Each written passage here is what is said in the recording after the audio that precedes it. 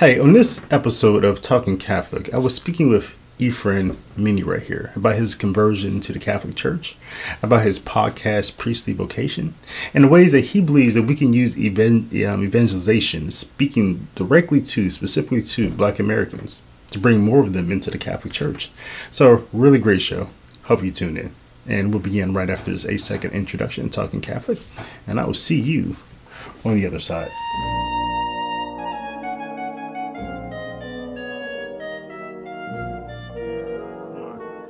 Efran Menny, welcome on to Talking Catholic, man. How you doing? I'm all right. How you doing? Yeah, pleasure to have you here. Hey, I bumped into you, man, a number of years ago. I think I first ran into you on the Twitter. And so I'm gonna follow you on there. You posted really good stuff and stuff to make me think. So I'm excited to have you on the show. So yeah, welcome back in one more time, man. Thank you for inviting me on, and thank you for previewing my content on Twitter. Just be rambling sometimes. It's all good though. But and you, man, some of the people who you share on Twitter, sometimes you retweet their comments. I end up following them. It's like, oh, so you retweet some pretty interesting people that I ended up following. So I appreciate that. But you're in Houston, Texas, right? Right. Yeah. Archdiocese. Yeah.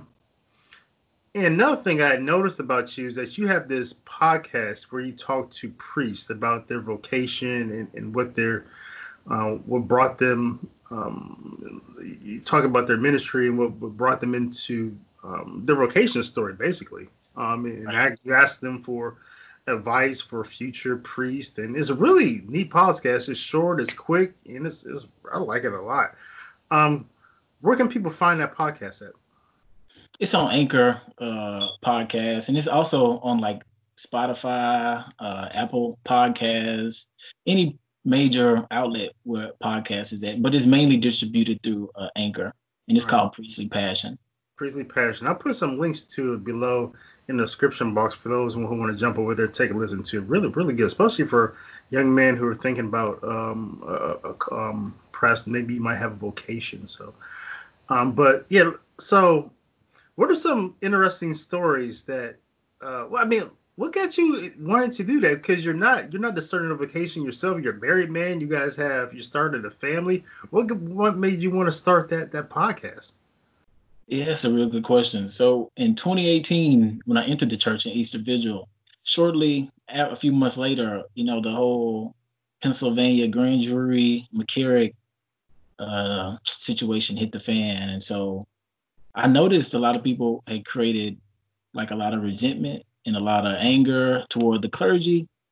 And I know, I work in education, all teachers aren't bad. They got some rotten apples. And so just like the priests, there's some good priests and then there's some horrible ones. And so I just thought it would be a really neat idea to, see what inspired people to what inspired these men to devote their life to Jesus Christ in the sacrament of holy orders. And, December 2018, I launched my first episode with Father Leon Schroeder at St. Michael the Archangel Catholic Church in Houston. And from there, I've been growing, 7 episodes in, and plus one religious sister who was really good to inspire a lot of, men and women to potentially discern religious life. And so ever since December 2018, I've just been praying and hoping that, my podcast will open the doorway to some young man or potentially a woman to see the sacrament of holy orders or religious life in this profound way so that they can, strive for holiness in any vocation that they, think will best suit them. Yeah, man, I think that's really neat. Sometimes, I think a lot of times, perhaps, I think people, some of the podcasts and sometimes the platforms we create, sometimes we're a little bit self-interested in it, right? Sometimes, I think I started my YouTube channel before I ever started writing books, but as an author, I use my platform, to promote some of my books. I think a lot of people do that. They start something to promote something they may be doing. I don't think anything's sinful about that. But I like yours because, like I said, you were a discerning priesthood. You were just a good Catholic guy wanting to do something good for the church, not very self-interested, man. And I think that says a whole lot about you. It speaks of humility, and I pray that your podcast continues to be a blessing. Man. I pray that God increases that. I really do. Yeah, thank you. I've learned a lot along the way from a lot of these holy men I've spoken to that have really made parallels to my journey and my call to the married life. So I notice a lot of like little subtle parallels about the internal calling that the Holy Spirit gives you to this vocation, and you need to like basically seize the moment that the Holy Spirit is guiding you to. So Hmm. I think that's a like a resounding echo in each episode that the Holy Spirit has called you, and you need to make sure you be attentive to the whisper and nourish that whisper through proper retreats or education or and most importantly prayer. Yeah. So I think that's like beneficial things that we can all do to Hmm. discern like what's the vocation that we're supposed to have in life.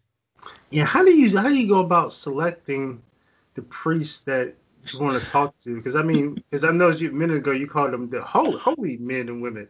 How do you discern? Pretty much I mean the Archdiocese of Galveston Houston is one a really large one. So I try to go mainly to the ones that's closest to my area, but I've driven, in the outskirts of the city and the metro areas many times or a few times.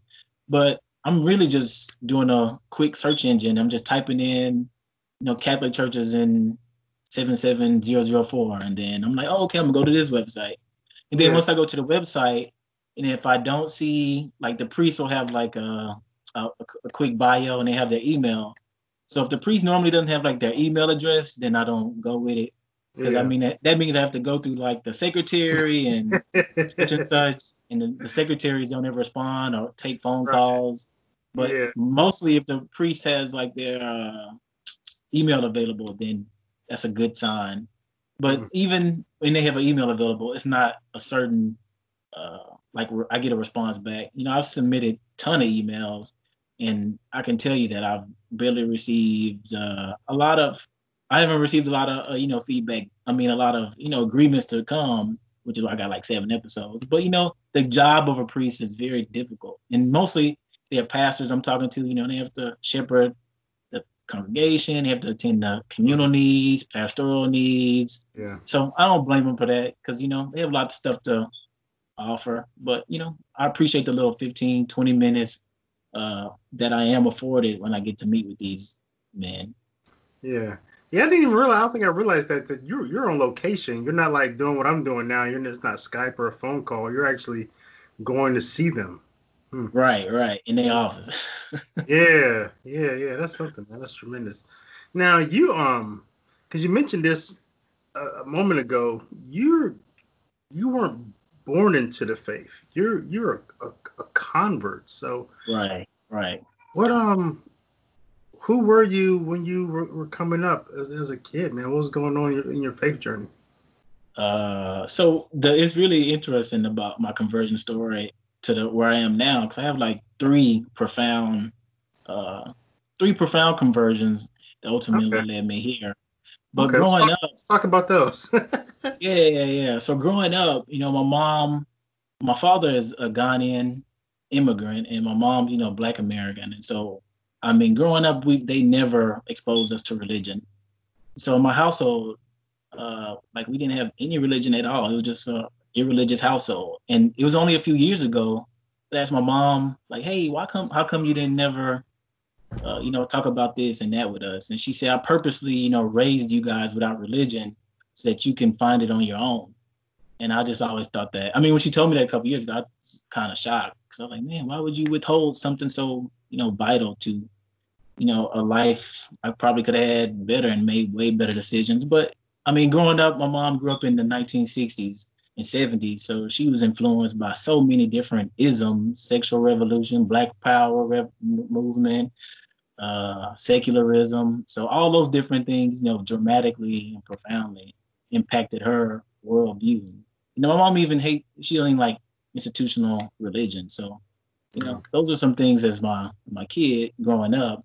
So we didn't go to church at all. But thankfully, my mom's brothers and sisters, she's one of seven, but they are like ministers' wives, first ladies, and pastors. So every time I would go to their house on the weekend, I would have to go to church. And so growing up from about 14, getting these little small kernels of church lock-ins and all that kind of stuff, never really having like a real strong attachment to the faith. Yeah. And I made a lot of poor decisions later in life, like teenage year, going into high school.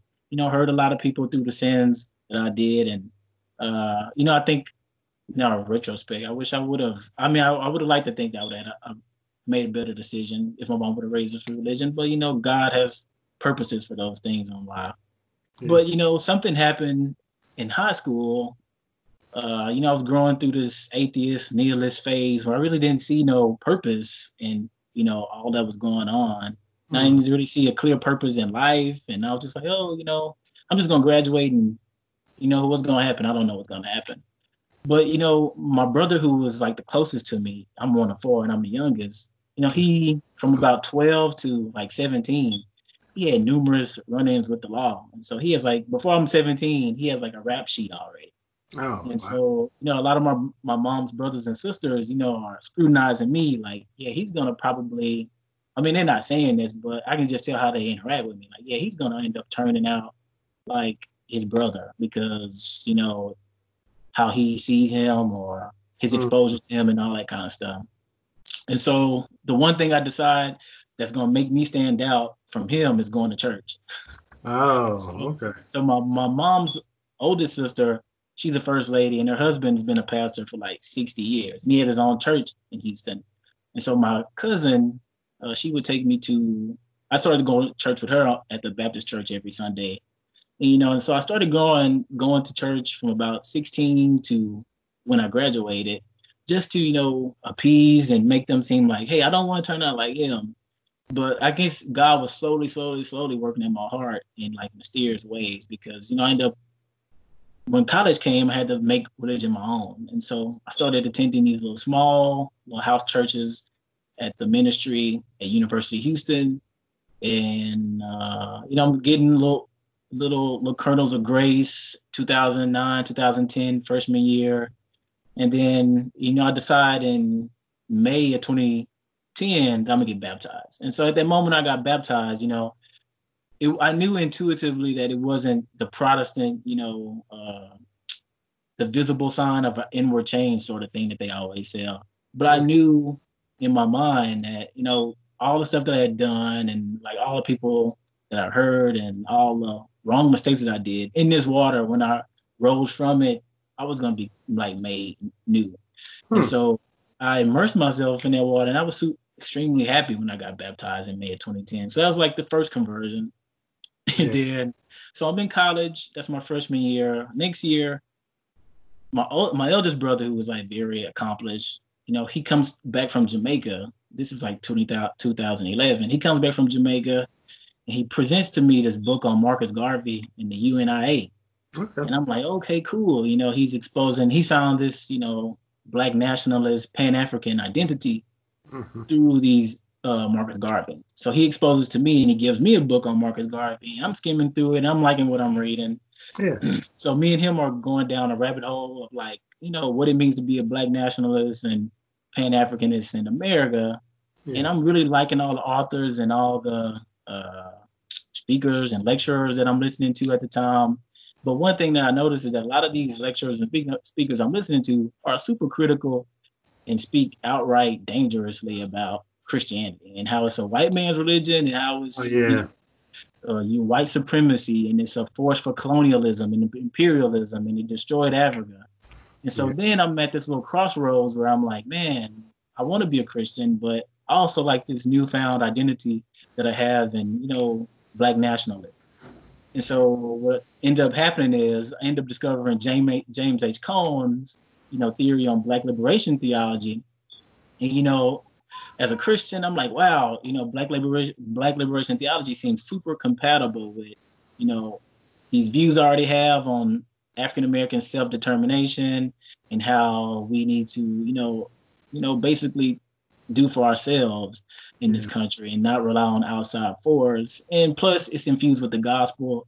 And I was like, man, this is really profound. So for many years, from about 2011 to 2013, I'm really just supporting Black nationalism, Black liberation theology, and I'm just going hard at it at Texas Southern University. Yeah. And about this time, that's my going to my second conversion. In my senior year of college, I'm doing my own thing. I'm about to graduate February 2013, big man on campus. And I got a fiery red Mustang. I'm on top of the world. And I ended up having this accident. Oh. And I could have probably died in an accident. And my car got totaled, and I got thrown so many feet from getting hit at a red light. And I just walked away feeling like, man, all that pride and arrogance and a sense of accomplishment don't mean nothing at this point. And so that was on Saturday. So on Monday, I'm at Texas Southern University, and I'm just sitting in the science building, just sitting down. And I hear these two people, talking about like, hey, they talking about the small town called Humble outside of Houston. And they're talking about this church.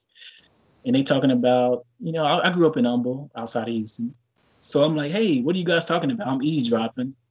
And they're like, yeah, we got this church, this really awesome church in Humble, and we have a campus ministry, and you should come check it out. So I'm like, cool, I'm gonna come check it out today at 4:30. And so I go, that Monday, and I'm like really impressed by like the small, nature, and I'm really impressed by the preaching, and like everybody seems to be actually living what they say. And I don't Hmm. think I ever had seen that in Christians in college, like young students my age actually living what they say. And so that day during the ministry, he was hellfire preaching, sound like some Jonathan Edwards, sinners in the hands of angry God Yeah. type stuff. And I'm just really convicted about like this staunch, you're going to go to hell if you keep living like this. Mm. And so at that moment at the ministry, I'm just like in awe. And I'm like, I need to do something different because I clearly just had this wreck and, it just threw my pride and arrogance down. So at that second time, I was like, yeah, I'm going to give my life to Christ 100% for sure this time. And so that's the second conversion. And then, I'm just growing in grace at that point from that moment to I converted to Catholicism. I'm just growing in grace. I applied to seminary. I was going to be a pastor at the Mm. local church I was going to. I wanted to be a minister or a pastor. I was deeply involved in theology and biblical studies and all that good stuff. But along the way, um, I just kept questioning things like why or what's the most ancient denomination? Like which one I want to know how the apostles worshiped. And I want to know how, you know, the worship was when the apostles left us and stuff. That was the main thing I was wondering about. What And what so, what what kind of what kind of inspired that search? Were you coming in contact with like the apostolics, that church, whatever, and claiming the all the early beliefs, or what else is going on that made you want to go down that rabbit hole?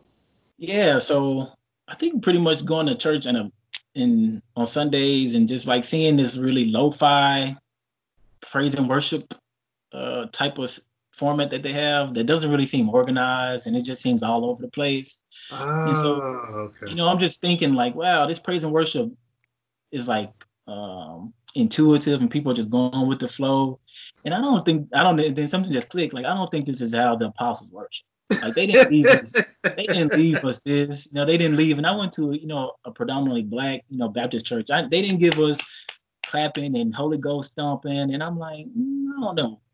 But, I pushed that aside, but, steadily it just kept coming up and coming up. And so I did Hmm. some research and I was like, maybe I should look into the Episcopal denomination. And I was like, I like what I'm looking at, but, this is still fairly new. It's like 400 or so years old. And I'm like, okay, maybe I should look into the Presbyterian denomination. And I'm like, oh, that's still relatively new, but no, not quite there. And then I said, oh, Methodist. And I was like, yeah, definitely not the Methodist church. And so I'm still questioning, like, man, it's something else I got to be there, but I don't know exactly what it is. And so I find, Reformed theology by R.C. Sproul and John MacArthur, and they're driving pretty hard the Westminster Confession, and I'm like, wow, this is good stuff right here. So pretty much Reformed theology became that it just glossed over but it didn't fulfill my question still. And Right. so for a while, I became a a Reformed Baptist, and I really appreciated what I learned in the Reformed tradition.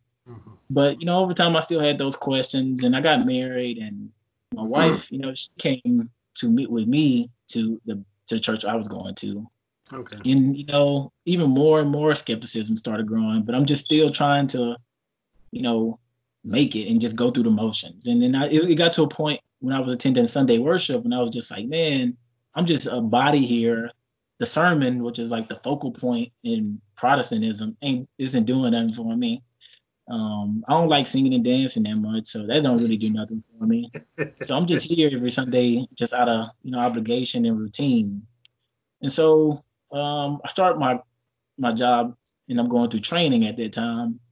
And I meet this guy who's a Catholic, and we start talking, and he's like a Yeah. real traditional Latin mass going Catholic. And I'm like, yeah, I've thought about Catholicism. I bought a catechism one time, and I looked through it, and it's pretty interesting. And I tried to convert to Catholicism and give Catholicism a chance, but I just couldn't grasp the wonkiness of it because it just seemed like extra biblical to me at the time in my Reformed theology. And I was like, this Marian stuff, this especially the doctrine on salvation is like totally against justification by faith alone. And I was like, I don't know. At the first time I tried to convert to give Catholicism a chance, I was like, no. But I meet this guy, and we steadily start talking, and I'm like, yeah, we got something in common. Like, I don't know anybody at this new organization I work for, and so we talking and chopping it up, and he's just he's encouraging me to like don't give it up, and so I give it a try a second time, and I'm listening to a debate with Tim Staples and some other guy, and like I'm vibing with Tim Staples at this point. I'm Okay. like, yeah, Tim Staples is he's giving some good little proofs on the importance of tradition. And the Mm. other guy is like he throws a wrench into to his to my vibe, and I'm like, yeah, that's a pretty hard objection about tradition that I don't think I can assent to right now. And so the second time I was like, nope, I'm not gonna give Catholicism a chance. Now, But were you think? Did you think you were like anti-Catholic at that time? Had you become anti-Catholic, or you just, or there were just some things about Catholicism that just didn't work for you? no, I wasn't anti-Catholic. It was just yeah, it just Catholicism wasn't sitting well with me. There was just a lot of things that seemed so extra and man-made traditions and Yeah. um, extra biblical stuff didn't seem like it was supported by history. And then the great apostasy that the church was compromised, and it wasn't until the reformers had to reclaim the true faith. All those different things were going through my mind. And Mm. then yeah, all those different things were like definitely in the back of my mind. Even when I was trying to give Tim Staples that try, but it didn't work out. But ultimately, what happened was It sounds like a couple bad dates. My God, we went on a date, and she ate with her feet. Yeah, it just didn't. I don't know about this girl. yeah, it That's was a bad funny. day. But the third date though, the number three, the third one was real good. So one Saturday, I'm driving because we had Saturday orientation as a new hire for the first year, and so one day I'm driving. And I used to listen to Catholic radio. I used to listen to Catholic Answers even as a Protestant. I used to always think it Hmm. was fabulous. And so I'm Hmm. listening to my local, Catholic radio, and they're playing EWTN has like the Divine Mercy Chaplet in song. Yeah, yeah, 3 o'clock. Yeah, Yeah. right. And so this is early Saturday, and I'm just listening. I'm like, wow, these lyrics of this song is like super impactful. Like I've never heard anything that Huh. said that before, and it just sounded theological. Then it sounded like harmonic, and I was like, wow, this song is really deep. This is from a Huh. Catholic station, so I was like, I think I'm gonna become Catholic now. And so that next day, I go to training. I go to training, and I'm like, yeah, I'm really eager to get home because I want to, see where my heart is in, like see if I'm vibing with the material that I'm reading, see if I'm vibing with the tracks from Catholic Answers. And that third time after I heard that Divine Mercy Chaplet in song, it just like the scales just came off. And I was just like everything I was reading Wow. just seemed so like it made sense. And so Wow. just going back forward some years prior to that, when I first started teaching, I had a coworker. I guess I was being a fundamentalist at the time, but she wasn't a Catholic. But she gave me this book on like Catholic teaching debunking fundamentalism, and it's called. Yeah. Yeah. So I was like, wow, okay. She gave me this book, and then I started reading through it, and I was like, and it's very like introductory, nothing deep. And I Mm-hmm. started reading through that book, and I was like, wow, this stuff makes sense now. I went through from that moment in like October to through December, and I'm just grasping and reading all the information that I can. I'm reading the catechism that I bought at the Goodwill, and I'm Yeah. reading all the stuff on Catholic Answers. And I'm listening to lectures, and I'm like, yeah, I'm already gonna be a Catholic. I'm gonna become a Catholic, and I'm really enjoying all this information that I'm reading. And yeah, that's the third conversion right there. But the hurdle after that ended up having to come with my wife because my wife was a Protestant, so Yeah. that was difficult, explaining to my wife in 2017, after the whole fall of really growing and nurturing this newfound, desire to be a Catholic. My wife came into this church that I went to and left her church. And, it was a lot of emotions and a lot of, bitterness, a lot of like, I guess sort of like betrayal. My wife felt like a piece of me was gone. And it's like a Because how big long had you guys been? How long had you been married at this time? At that time we were married for about a year and a half. Yeah. Yeah. That's tough. Yeah, and so she was like, my wife, she was, this person. Not that I'm becoming a new person, but this is a whole new identity that I was coming up with, and like a whole new church, and like a whole new sisters in Christ. But it's just like a whole new set of things that she had to get used to. And my wife seen Spotlight at that time. Spotlight was the movie that Yeah. uncovered the Yeah. scandal. And so Yeah. she seen Spotlight, and they gave her some ammo right there. And I was like, man, my wife is never gonna approve of this. So Uh, for everybody who hasn't, people who listening or watching on YouTube, Spotlight was the movie that was focused on the sex abuse scandal, right? right, the Boston Globe, I think, Yeah. uncovered the scandal in 2003. So it revolved around like these reporters who were, investigating and doing all the journalism with the survivors and really breaking the story that really, shook the church back in like early thousands. Was that a stumbling block for you? The No, not sex at abuse scandal? all.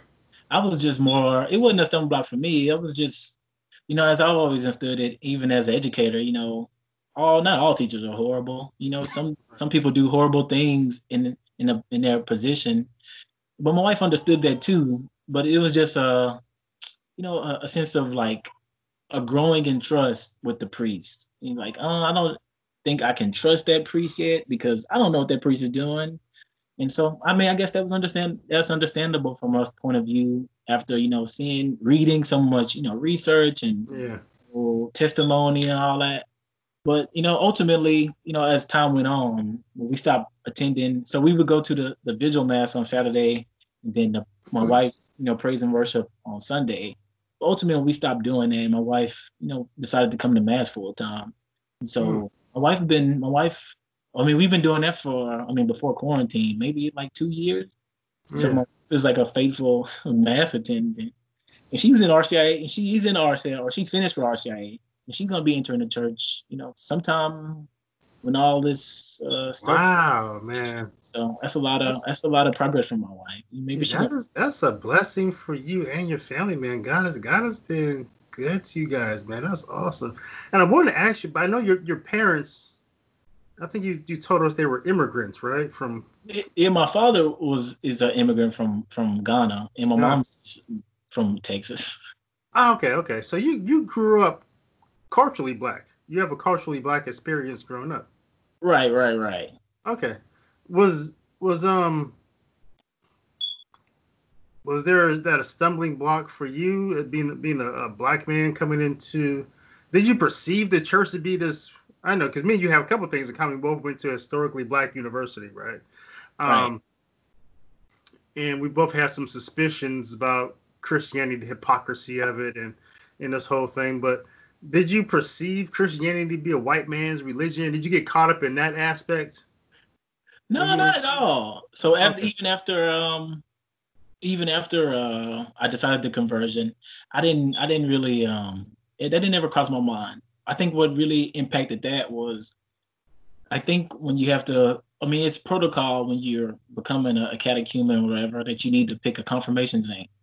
And I think I didn't ever give it any thought or anything. But one day I bought a book on like 365 Days of Saints, and I was just flipping through it, and I didn't trying to figure out a saint who I could identify with. Yeah. And so I ended up finding Peter Claver, my boy Peter Claver, and I was just like, man, Peter Claver's story is so profound, and it seems like to me, when I think about the Catholic Church, and it connects all the people of the diaspora together. So although the slave trade broke us apart, and that was horrific and heinous, the Catholic Church truly unites all of us, the Caribbean, us in America, European, Yeah. us in Latin America. We all like back reunited together in Christ. So Wow. I always found that profound like little mystery. Yeah, that's something, man. What were you? What Ephraim? What were you in search of? Because I see this journey that you're on. You're doing a few different things. You're in liberation theology. You're in reform. You're in the Black nationalist movement. Um, what were you in search of? You think? I think it was ultimately about truth.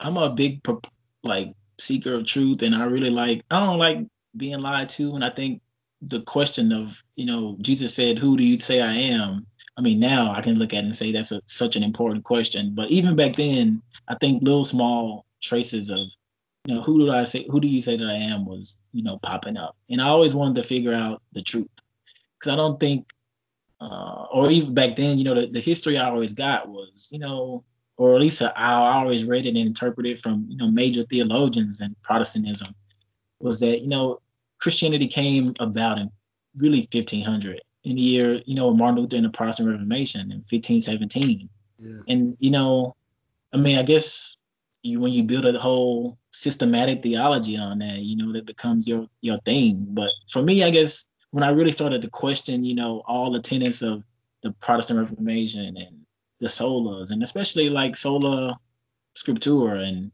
that against tradition, that just really opened my quest for truth even more because truth matters, and I think Christ didn't just leave us aimlessly to just get it wrong and lead us in confusion with all these thousands and hundreds of denominations. But at the heart, it's one truth, and there's got to be one church. So I was always deep in trying to find that one sense of like fulfillment and like one sense of truth, probably in like all these different isms and ideologies I was jumping from. Yeah. Yeah. Yeah. That's a powerful thing. What So going back to your mom, what did she think about this chapter of your life? Oh man, my mom, she doesn't I mean, we've had a lot of disagreements and a lot of heated conversations about it.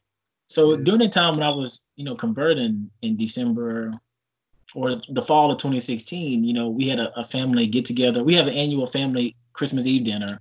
So I picked my mom up, and on the way home I was like, yeah, I'm gonna tell her that I'm gonna become a Catholic and I'm gonna enroll in RCA in 2017. And Hmm. I mean, nothing she's gonna say gonna stop me or anything like that. So I'm like, hey mom, just in case you want to know, like I'm gonna become a Catholic. And my mom, we were passing Minute Maid Park in downtown, and my mom just like tore me apart. And I was just like, whoa. She was like, how could you do such a thing? That's a horrible church. Don't you know you should you should, even though I'm not a part of the Baptist church, you should stay a Baptist. And I was just like, wow, no, she isn't telling me all this, hurtful. It's really hurtful because I'm sharing something super, happy, and I'm joyous. And this is something, about me that I'm sharing in vulnerability, I guess, to my own mom. And she just like struck that down. We rode in silence for about 30 minutes after that till I dropped her off. And then, I told her ultimately I'm gonna do what I'm gonna do, and it's okay if you don't approve of it. But Yeah. since then, it's just always been, my mom. I mean, she approves of it, but I mean, she still has moments when she just goes off on her rants on institutional religion. And the Oh, Catholic, okay. and the Catholic Church is, the highest institutional religion to her. And My Yeah. mom's pretty new agey, universalist. So she thinks Yeah. everybody's gonna get saved, and all you gotta do is just be a good person. Good So person. Yeah. But you were kind of, I don't know. I don't know if you got that from your mom, but I remember you telling me that you were kind of anti-institutional as well, right? yeah. So in college, I went to college and or even before I graduated high school, Barack Obama graduate he became, president in 2009. I graduated in 2009. And I'm coming off the cusp of like, being a progressive. Then I get to college and I'm just reading. I had my degree in social work, and I'm really just immersing myself in the social work tradition and like the major values of social work. And I'm like, man, liberalism and progressivism don't go far enough.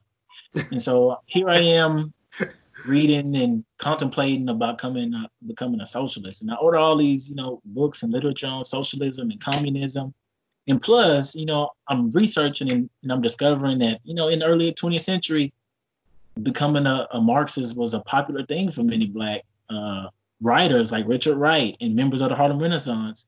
And so I'm like, wow, these figures before me thought Marxism was the solution to the white systematic racism that they experience. And so, and I just developed a sense of like, I distrust religion. I mean, I distrust, organizations, and I don't want to, join myself to any fraternities, any NAACP, any urban leagues. I don't want to involve myself in nothing because ultimately I just distrust, what y'all put out.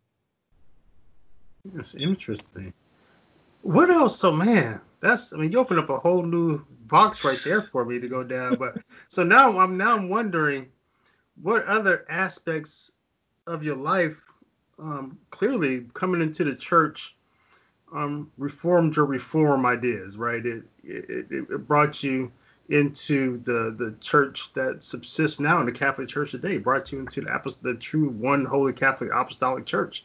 So that's resolved those theological questions for you that you were in search of. What happened to the churches of the Bible? What happened to the original form of worship? Becoming Catholic resolved that question for you. But what else did Catholicism resolve for you? What else in you that it resolved? Because you told me you were this progressive. Did you have progressive ideas such as things on abortion and things like this that becoming a Catholic resolve any of those things for you?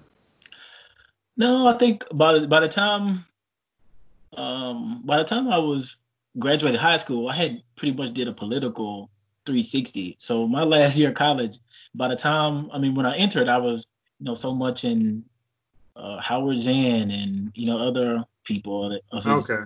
contemporaries. But when I left, I started reading Thomas Sowell and Walter Oh, okay. Williams and Milton Wow. Friedman. And so Wow. I was really interested then in like libertarianism and Wow. um, I guess constitutional conservatism at that point. Yeah. So I guess my values, I never was it for abortion or anything like that, but Okay. I just became more about personal responsibility, and which Yeah. was pretty easy to do since, a lot of black liberation theology and, national black nationalism focused on like doing Yeah. for you. Yeah. Yeah. So that was pretty easy to those were pretty easy to drop too. I dropped it quicker than a dime. Yeah. It's price more still.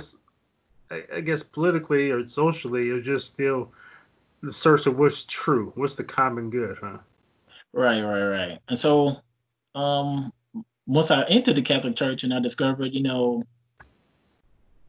this you can still, well, within the Catholic Church you have like the center of truth in the fullness of truth, whether that be in faith, morals. And so coming into the church, I found this, really, like for example, you have this really profound, social teaching that esteems and shows human dignity is, essential for the human person. And you have the family is a, basic social unit of society. Those are like super profound things now that I look back as a married man with a family. And um especially the church's teachings on marriage have like impacted my marriage a lot. Because there was a time when we were using contraception, and after I became a Catholic, or in the process of becoming a Catholic, I told my wife like, hey, in order for me to go to confession with a good conscience, you're gonna have to stop, eventually using, contraception. And my wife was kind of like, oh, here's another Catholic things that you're bringing up. And we went through a seminar at natural family planning, and my wife was like super convinced about it. She saw it was natural. She saw the beauty of it. She saw how beneficial it was, how natural it was. And we dropped contraception so easily, and we picked up natural family planning. And that's just another idea, like the truth about the faith. They don't really talk about the truth of theology of the body, or like what our body is designed for. And Yeah. but we found truth, and in addition, I found like how to be a better husband and how to love my wife effectively through natural family planning and the sacrament of matrimony. Because when you take the sacrament of matrimony to its fullest degree, um, it's just so profound to want to love your wife the best that you can, and be the best person that you can be for her, and ultimately get that person to heaven. So I always say now, or I told somebody recently, although I do want to work in the inner city and help blacks become Catholic, even if I don't do that, I've helped lead my wife to the church. So that's a win, and that's a good spiritual thing to do. That's the utmost thing you could possibly do. Yeah, I think that's a beautiful thing that I see about you. When I know some things I know about you on Twitter or some of the things you post, you're never too far left or far right. You always have the Catholic view, which is, so we're somewhere right in the center, right? Um, we recognize not every political party has the right answer, but the Catholic Church is beyond what politics can answer, right? Right, right, That right. um, Transcends the political yeah, or it does. It does. It transcends that space, and I noticed that some of the things you post represents that. And I see in you a person who the Catholic Church has touched in every aspect of your life, and that's amazing. You talked about um, perhaps one day seeing how you can reach out to more people who are Black Americans and show them this beauty of the Catholic Church. What are some of the struggles you think? And I'll preface this. I give a historical preface to this in a second, but I want to ask you, what are some of the struggles that Black people have coming to the Catholic Church? In Cyprian Davis' book, which I know you read, The History of Black Catholics, there was a guy named I think his name was Raymond Burke, out of New York. He was a priest, and he was one of the people. He had, the bishops of the United States, they are really being pressed by the Vatican to really dig into this question after slavery. What are we going to do with Black Americans? Because now the Vatican thought it was a good time for the church to reach out. So of course the United States bishops, a lot of them weren't interested, but their scapegoat plan was, let's start a committee. Starting a committee is always one of those things that you do when you don't want to answer a question. But out of that, Burke comes, and he's a guy that really starts looking into this issue, and he's a white priest, but he thought there were four issues that he saw bringing blacks into the Catholic Church. He thought Black Americans were very promiscuous. He was looking at, I guess he's interacting with some. He said, man, some have multiple wives, they have kids everywhere. Freemasons. He thought that a lot of Black Americans were Freemasons, so that was another stumbling block. But then the other two stumbling blocks is he thought one of the things that blacks could do to bring more blacks to the Catholic Church was that there should be more Black priests, and blacks should have their own church and their own bishops and priests, sort of a Jim Crowism, segregation in this whole thing. And so, with that historical context, now we're in 2020, obviously. Um, you're an educator. What do you think are some of the stumbling blocks today that may prevent that stops more Black Americans from coming into the Catholic Church? Yeah, I appreciate you giving the background about from Brother Cyprian Davis's book, which is a classic book that anybody should read. But I think all those things are definitely, barriers. When I think about, the black people that I've spoken to, especially the ones my age, some of the, most basic things that they really don't know about the church. Like a lot of, I have one, particular friend who I talk to, he sees Catholicism as just man-made traditions. And so he's approaching it from a, Protestant lens. Then you have some people who I know for sure, um, who just see it as white, like we talked earlier, white people's church. Yeah. And then it's probably this multifaceted, but I think one thing that I think would really be beneficial is that a lot of people just don't know about the Catholic Church. Like they quote that says, million people have heard, something about the Catholic Church that's wrong. And that's true. Like they've heard and seen something about the Catholic Church, but they don't actually like know it Yeah. enough. So I think, evangelization is going to be the biggest tool to get, more Black Americans into the church. And I think tapping, I mean, like you just said, the USCCB at that time, or those bishops, they just created a committee.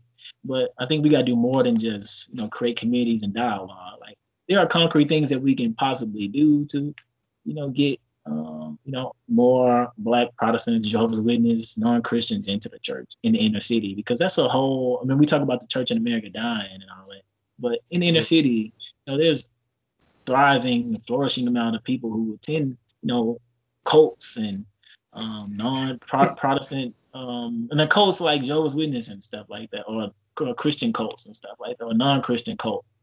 And so we have a lot of good harvests, and the harvest is very plentiful in these areas. I think so. I think it's going to take a lot of education and equipping people with the correct knowledge Mm-hmm. about Catholicism is, because back in the 1800s or 19th century, the reason why so many people left, or Black people left the Catholic Church, is because Protestantism seemed so feasible. Like in Protestantism, you didn't have to go through the clergy, you didn't have exclusion. In Protestantism, you can be your own man, and so I think that veneer of illusionment of Protestantism can easily be torn down with proper dialogue and evangelization. And then I think there's a big tool or a big way to get more priests in the priesthood for African Americans, because once we get in dialogue and have these conversations with African Americans, we don't have to necessarily push education. We like our people, we like education. Education rule the nation, or education is power, is what I was told when I graduated. And when I told people I didn't want to go to college and I wanted to go be a scientist somewhere, they looked at me like I was dumb. And so, so I think once we get past the narrative of education is power, and you can use your education, but you need a spiritual. You can have spirituality and education, both of those two working simultaneously in a vocation to the priesthood or religious life. It can definitely do powerful things. But then again, that's an area that's not really, I don't think, prioritized Yeah. about advocating for Black vocations and Yeah. to the priesthood. And so that's just an area I really want to focus in, evangelizing African Americans in the inner cities, and bringing them to the church, and one day one or two seeds to the priesthood or something like that. Yeah. I think it happens just like your family. I mean, you became a Catholic. Your wife came with you. Now your kids are in the church. I mean, it happens. I think one person at a time, and then a family. But I think I agree with you 100%. That is definitely untapped, right? I think the Catholic Church, for quite a long time, not the case anymore. We're closing a lot of schools. But you used to have a lot of Catholic schools in the city, but you didn't have a whole lot of conversions as well. I mean, students went there as a good school, maybe went there to play sports, but wasn't a whole lot of conversion. So there was like a missing piece there, and I think you just said it, evangelization, right? Right. I think I've always said that.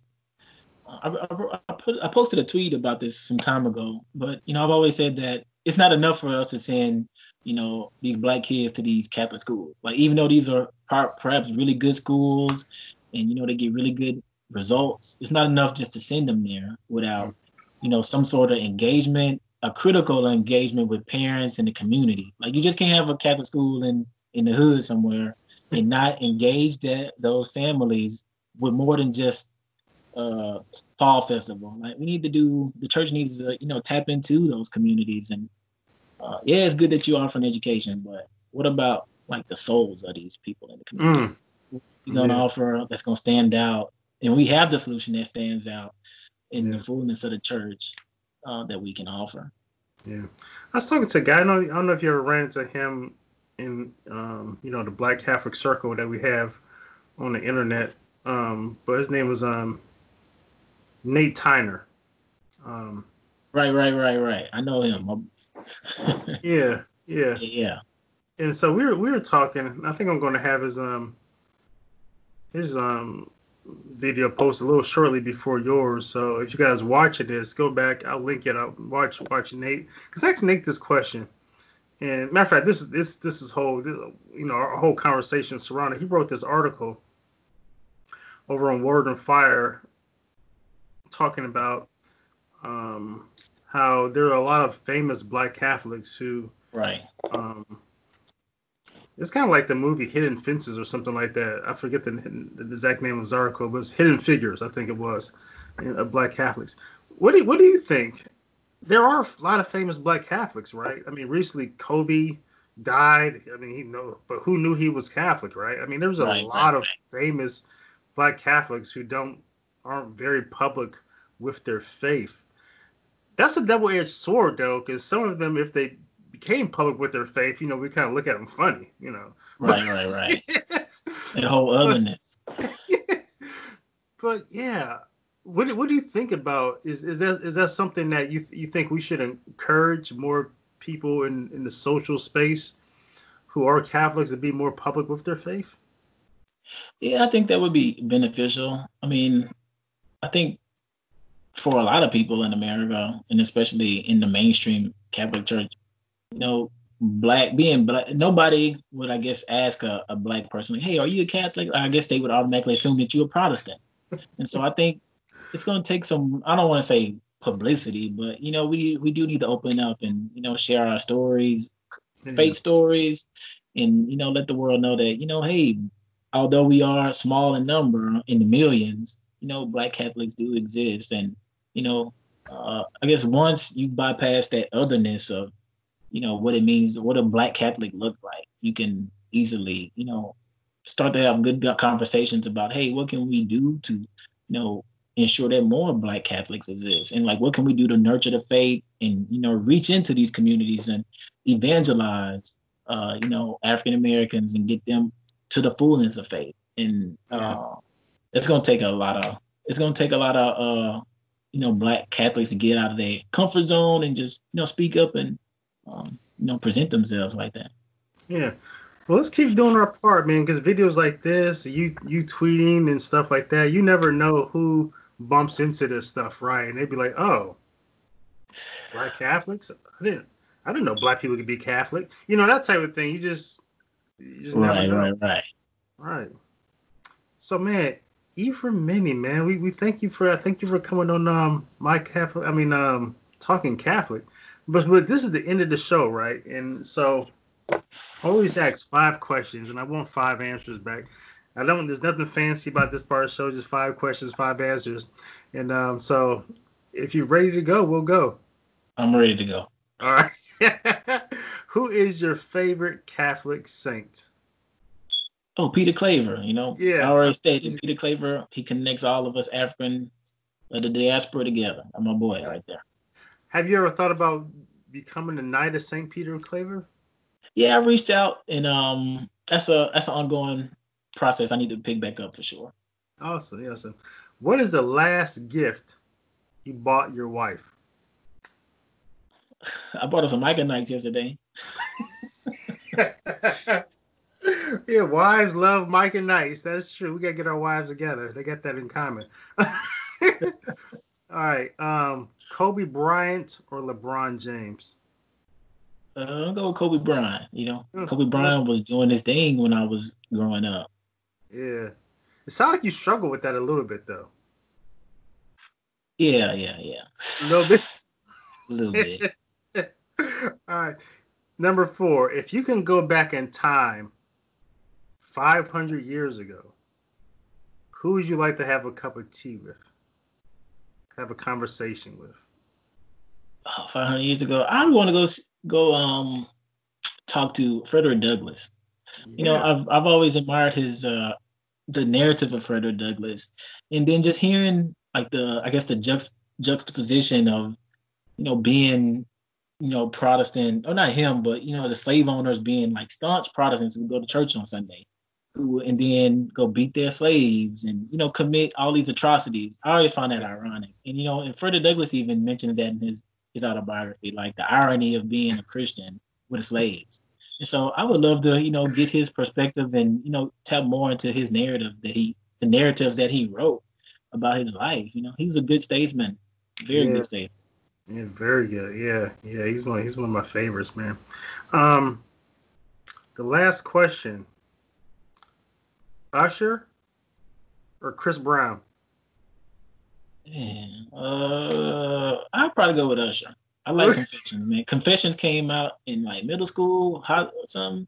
And Confessions was good, man. Yeah, that's a good answer. That's a good answer. Always ask my wife and my youngest, well, my third youngest daughter. They go back and forth about that. So I want to get a male's perspective because I'm definitely Usher myself. So They need to do a verses. They have that thing. It's popular now. It's like, oh, this artist versus like Usher and Chris Brown need to go against each other. yeah, yeah, yeah. That'd be legendary. I That'd be think so. legendary. Yeah, yeah. Well, thanks, brother, Efran Menny, man. Thanks for coming on Talking Catholic, man. I appreciate it. Let's talk again. Yeah, I appreciate you having me on. Thank you. That says, fool me once, shame on